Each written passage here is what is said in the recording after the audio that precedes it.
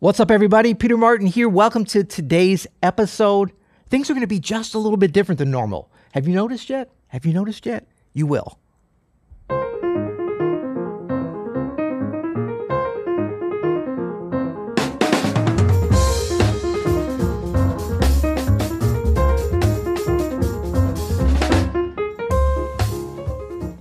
I'm Peter Martin. This is the You'll Hear It podcast.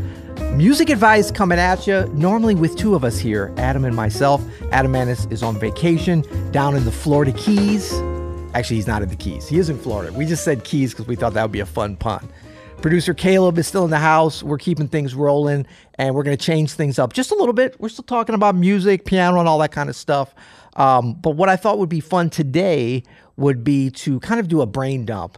For me to be able to hopefully be focused in on passing along some knowledge, some wisdom from, well, we're calling this 32 years. And I know what you're thinking. You're 32 years old, so this is my whole lifetime. I'm, in fact, a little bit older than 32. I'm 52.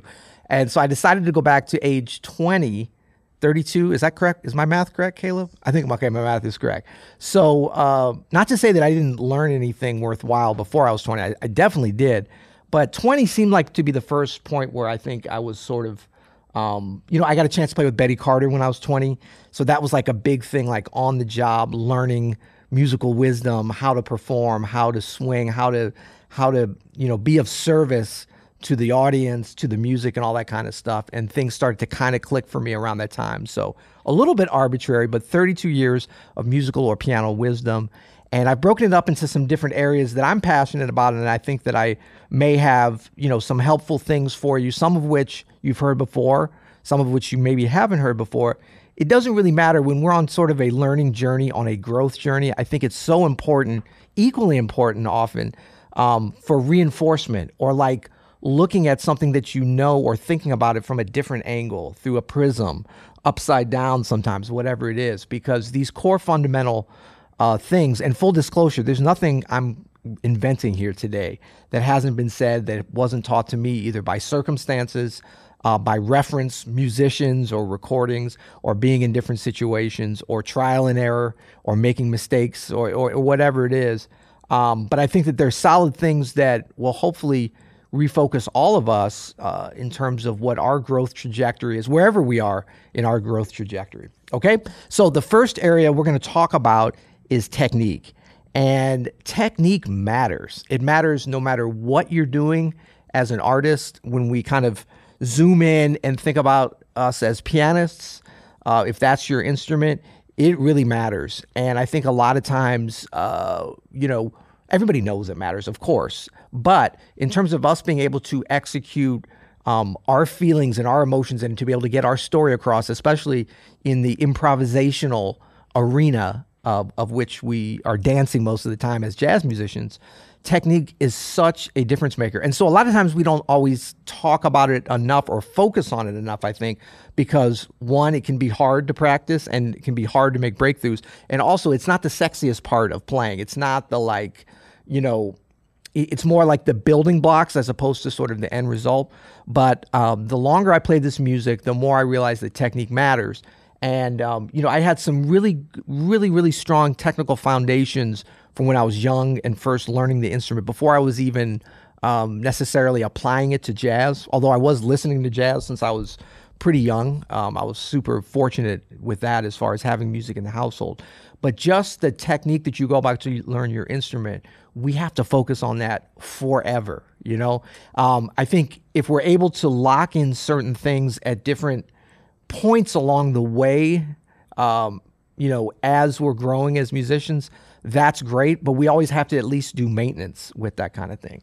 So don't ever feel like, okay, I've mastered these scales, I've mastered these arpeggios, so I've mastered piano technique. No, it's like, how are you using that? How are you applying it? Are you going back to review? Are you being attentive to it? Because that, this is the foundation of the tools that we have to express ourselves. So it's just super, super important. And I think it's, it's talked about, but it's not talked about enough. Now, is technique on its own the be all, end all, the bee's knees, as it were? Of course not. And we've all been around, we can expand it beyond just jazz music and just to art in general, the visual arts, to dance, to movies, to all these different great mediums. When somebody has a lot of technical prowess and maybe they're missing some on the storytelling side or the emotional side or the vocabulary side, all these different elements, sometimes there can be a little bit of a disconnect there in terms of what they're able to serve and to give to the audience. But when we look at technique as that foundational block, as that kind of, secret element for us to be able to not be impaired when we want to tell our story, when we want to be creative, when we want to compose something, when we want to spontaneously compose a great improvised solo. We're looking at, the invisibility that a great technique can give us so that we can get as close as possible to that direct connection between we're hearing something and then it's coming out of our instruments. So technique matters. That's number one. These are kind of in order, but they're not necessarily in order of importance. Like number one's more important, number 6 than number 6. I don't think. I think these are all foundational, sort of points of musical wisdom, hopefully. Number 2, reference points matter. Okay, now what am I talking about with reference points? This can mean anything from as simple as I love to listen to Thelonious Monk. He's my reference point or one of my reference points as a jazz composer, right? It's like the standard bearer. It's somebody that you look up to. It's a mentor. It's an idol. It's an idealistic level that we're looking to orient ourselves as artists and storytellers. So it's not about saying the reference point is Thelonious Monk, and until I'm able to compose as good as Thelonious Monk, I'm nothing. No, it's not that. But it is setting the bar high. So when we talk about the different artists and artistry that we orient ourselves to and that we surround ourselves with, if that's listening or hearing live or whatever, we want to have these reference points for the different elements. For piano technique matters, but it's like, who is your reference point for piano technique? Is that Horowitz? Is that Herbie Hancock? Is that Andre Watts, who we just lost, one of the great classical pianists? And so, like, I was really lucky because I was able to, and privileged really, to hear, for instance, Andre Watts from when I was at a young age.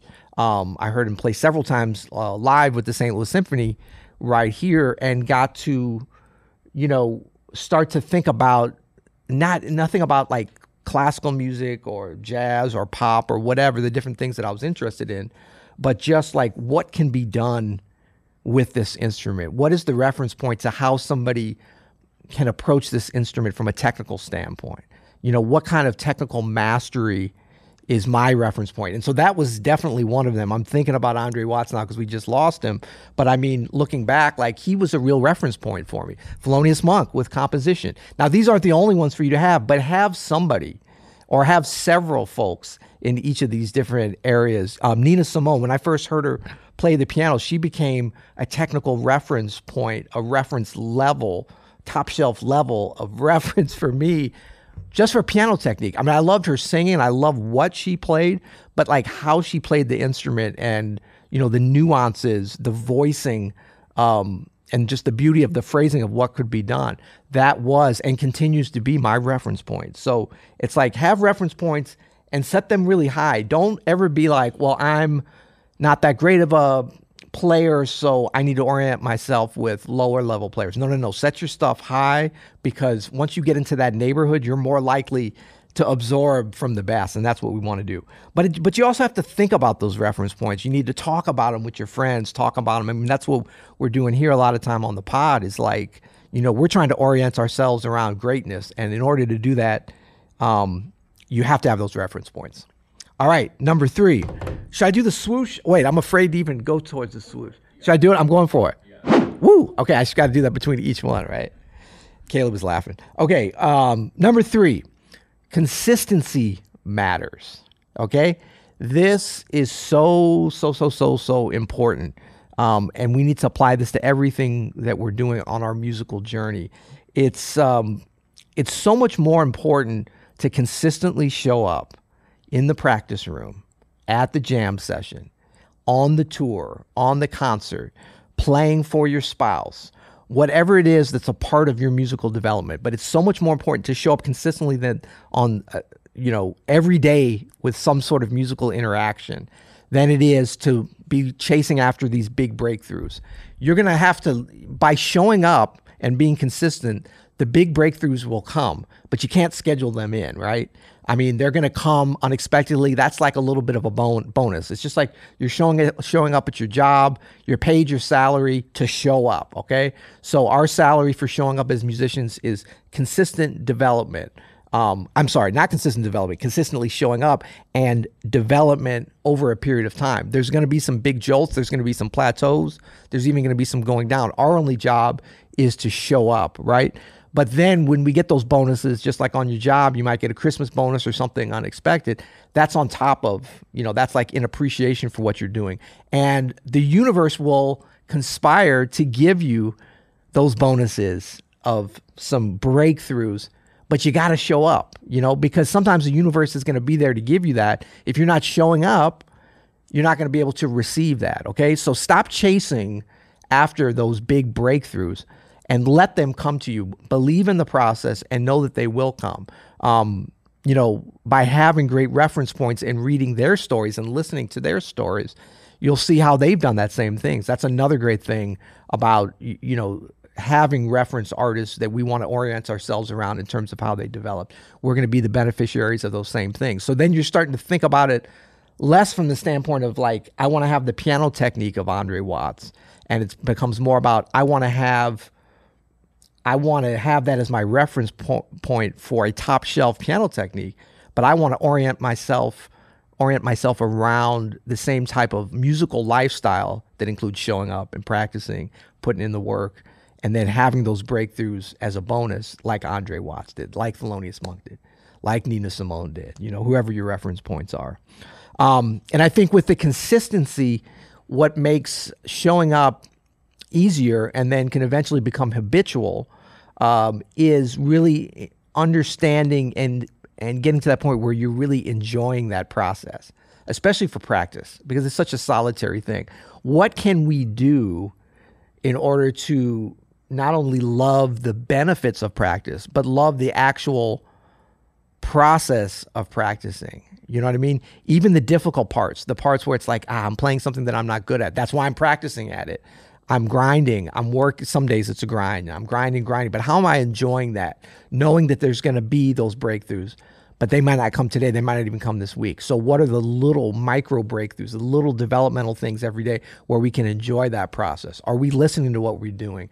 Are we taking the time as we're being consistent to practice performing, right? At the end of our practice session. That's one little technique that you can do. But regardless, consistency matters. And consistency matters so much, I would say, that it trumps like practicing the right things. Okay. So obviously practicing the right things is important, but if you had to pick one or the other, consistency is more important, because if you show up every day and even if you are orienting yourself around some wrong things to practice, by showing up every day, you're going to practice some right things as well. You're still going to be at the instrument, which is the most important part. So we want to be, developing, an acute sense of what is working, what we need to practice at a particular time in our development, all those things. But don't get caught up in that and wait for perfection in terms of a practice plan where it keeps you from being consistent. Consistency is showing up every day. And the great thing about it is that it does matter. It leads to results. It leads to joy within the music. That's something I've definitely learned over the years. But it's also a very simple concept. Just show up every day. It's not like show up and execute this, 77 point standard operating procedure that has a lot of complexity and difficulty to it.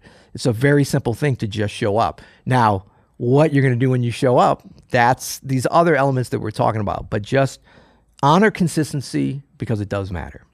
All right. I'm swooshing. Is it a swoosh if you announce it though? I don't know. I mean, if I announce it, boom, there you go. Okay. Number 4. Okay. Your network matters.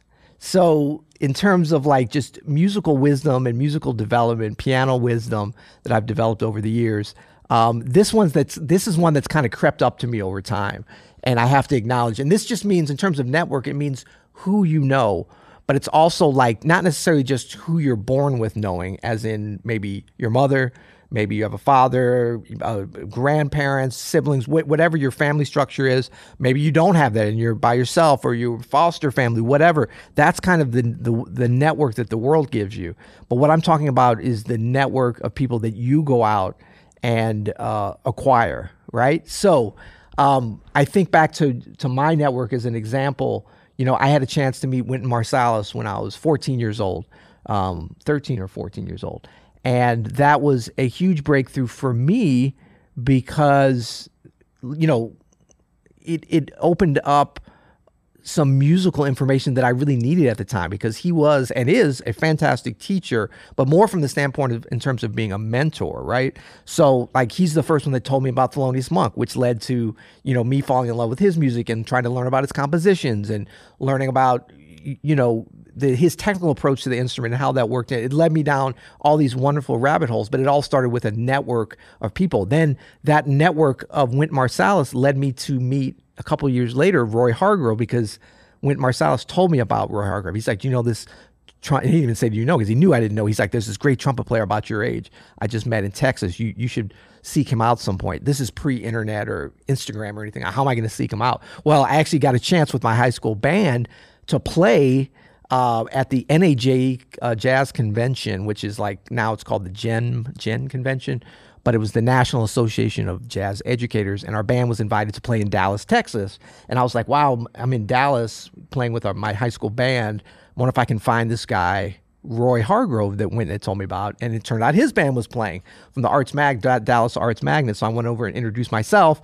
Turned out Wynton had told Roy about me, and so he's like, yeah, I wanted to meet you. So it's like the network effect after you meet one person that's helpful, that's a mentor, that's a teacher, that's a connector, then that leads into all these different directions, And so your network really does matter. So if we're only in the practice room, showing up consistently, working on our technique and all these things, but we don't get out and network, and I know that's a little bit of a loaded word, because like I'm a networker. It's not about like you're trying to meet people so that your musical development and musical world can be enhanced, so that you can serve the greater musical and world community with your music. As much as your networking is going to help yourself, it's going to help others too. So it's not a negative thing. It's a very positive thing. And it leads in a lot of different, really interesting directions. So people that you're able to meet, you need to be a little bit,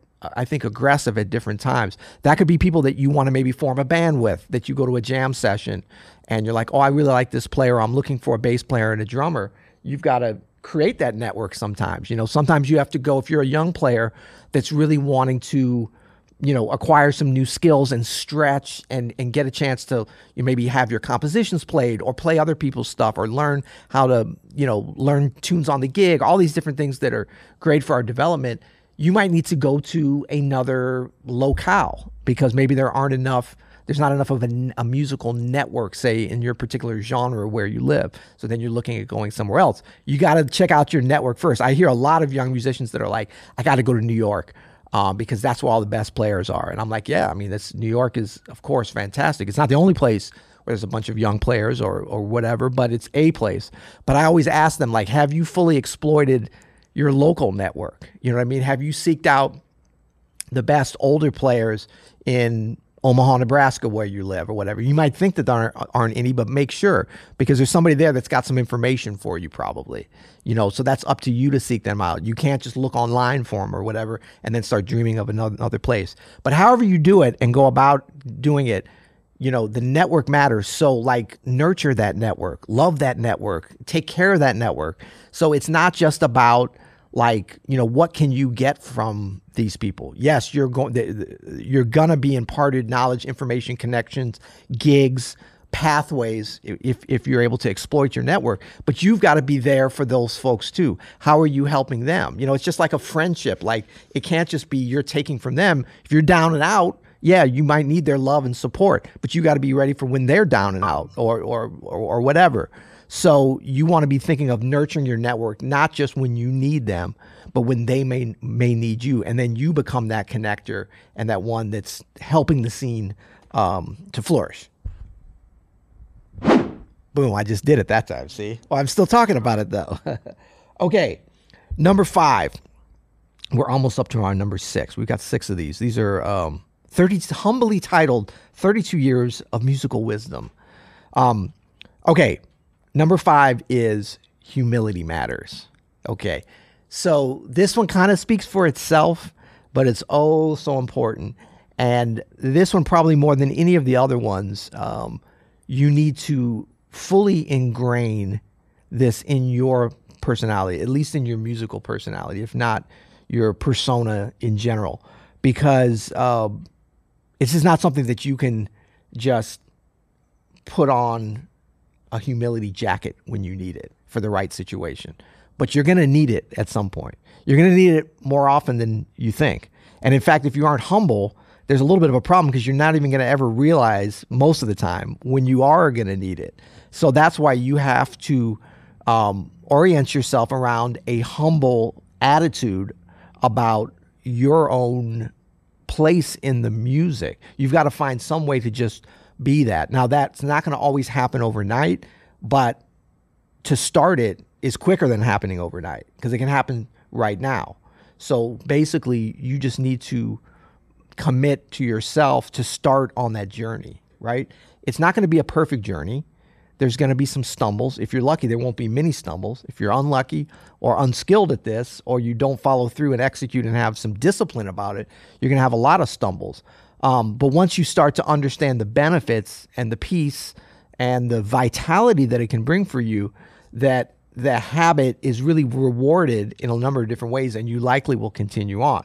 So the way that I see this benefiting us and manifesting itself is that when we are humble, when we have humility, we're better prepared to be able to grow. You know, like a growth mindset we talk about, it's very hard to have a growth mindset and then to actually grow as a musician or anything that you're doing if you aren't humble. Because if you're not humble, you don't think that you have much to learn, if anything, right? So it's not about like trying to rate yourself as a musician. When you're younger, I think a lot of times it's very natural for us to sort of place ourselves like, okay, I'm a jazz pianist, so how do I rank with other jazz pianists around my age or just in general or in my city?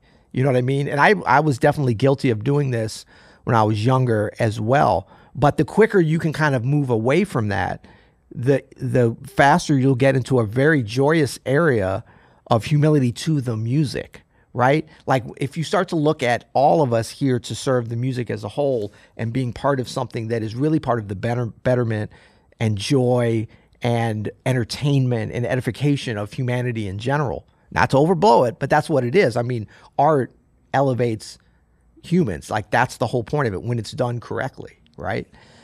So, you know, we're looking at all these different elements to be able to do that better. So when we approach something humbly, it's not a sense of false humility, because I've seen Chick Corea act super humbly around other musicians, and he was Chick Corea.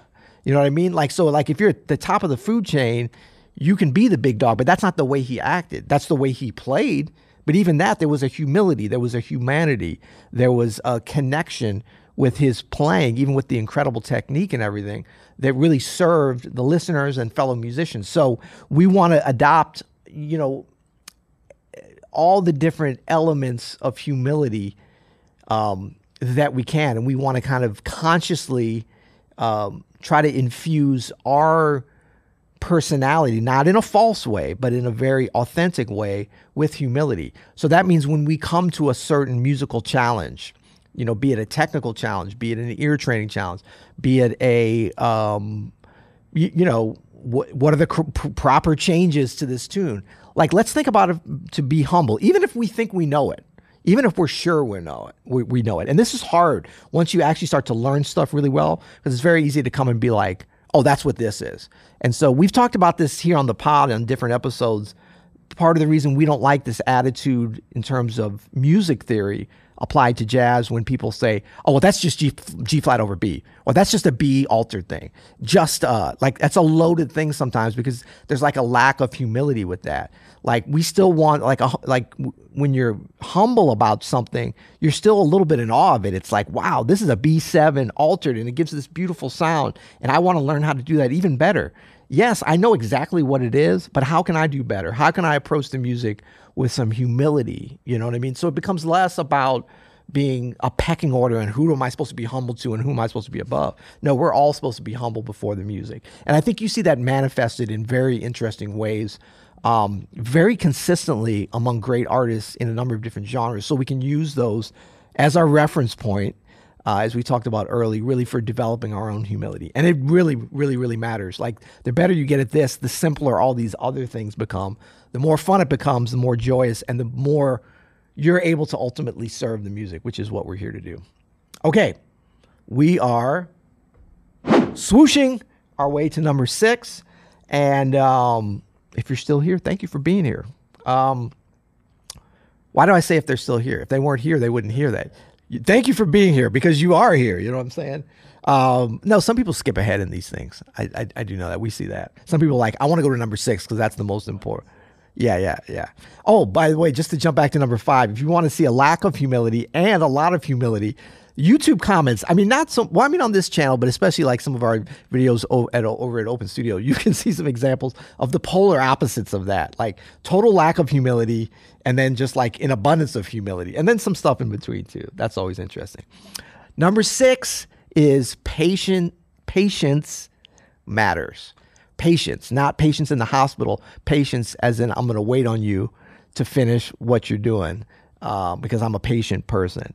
But this, like orienting yourself around a long-term horizon for musical development and growth is just paramount. And it's just so crucial for our development.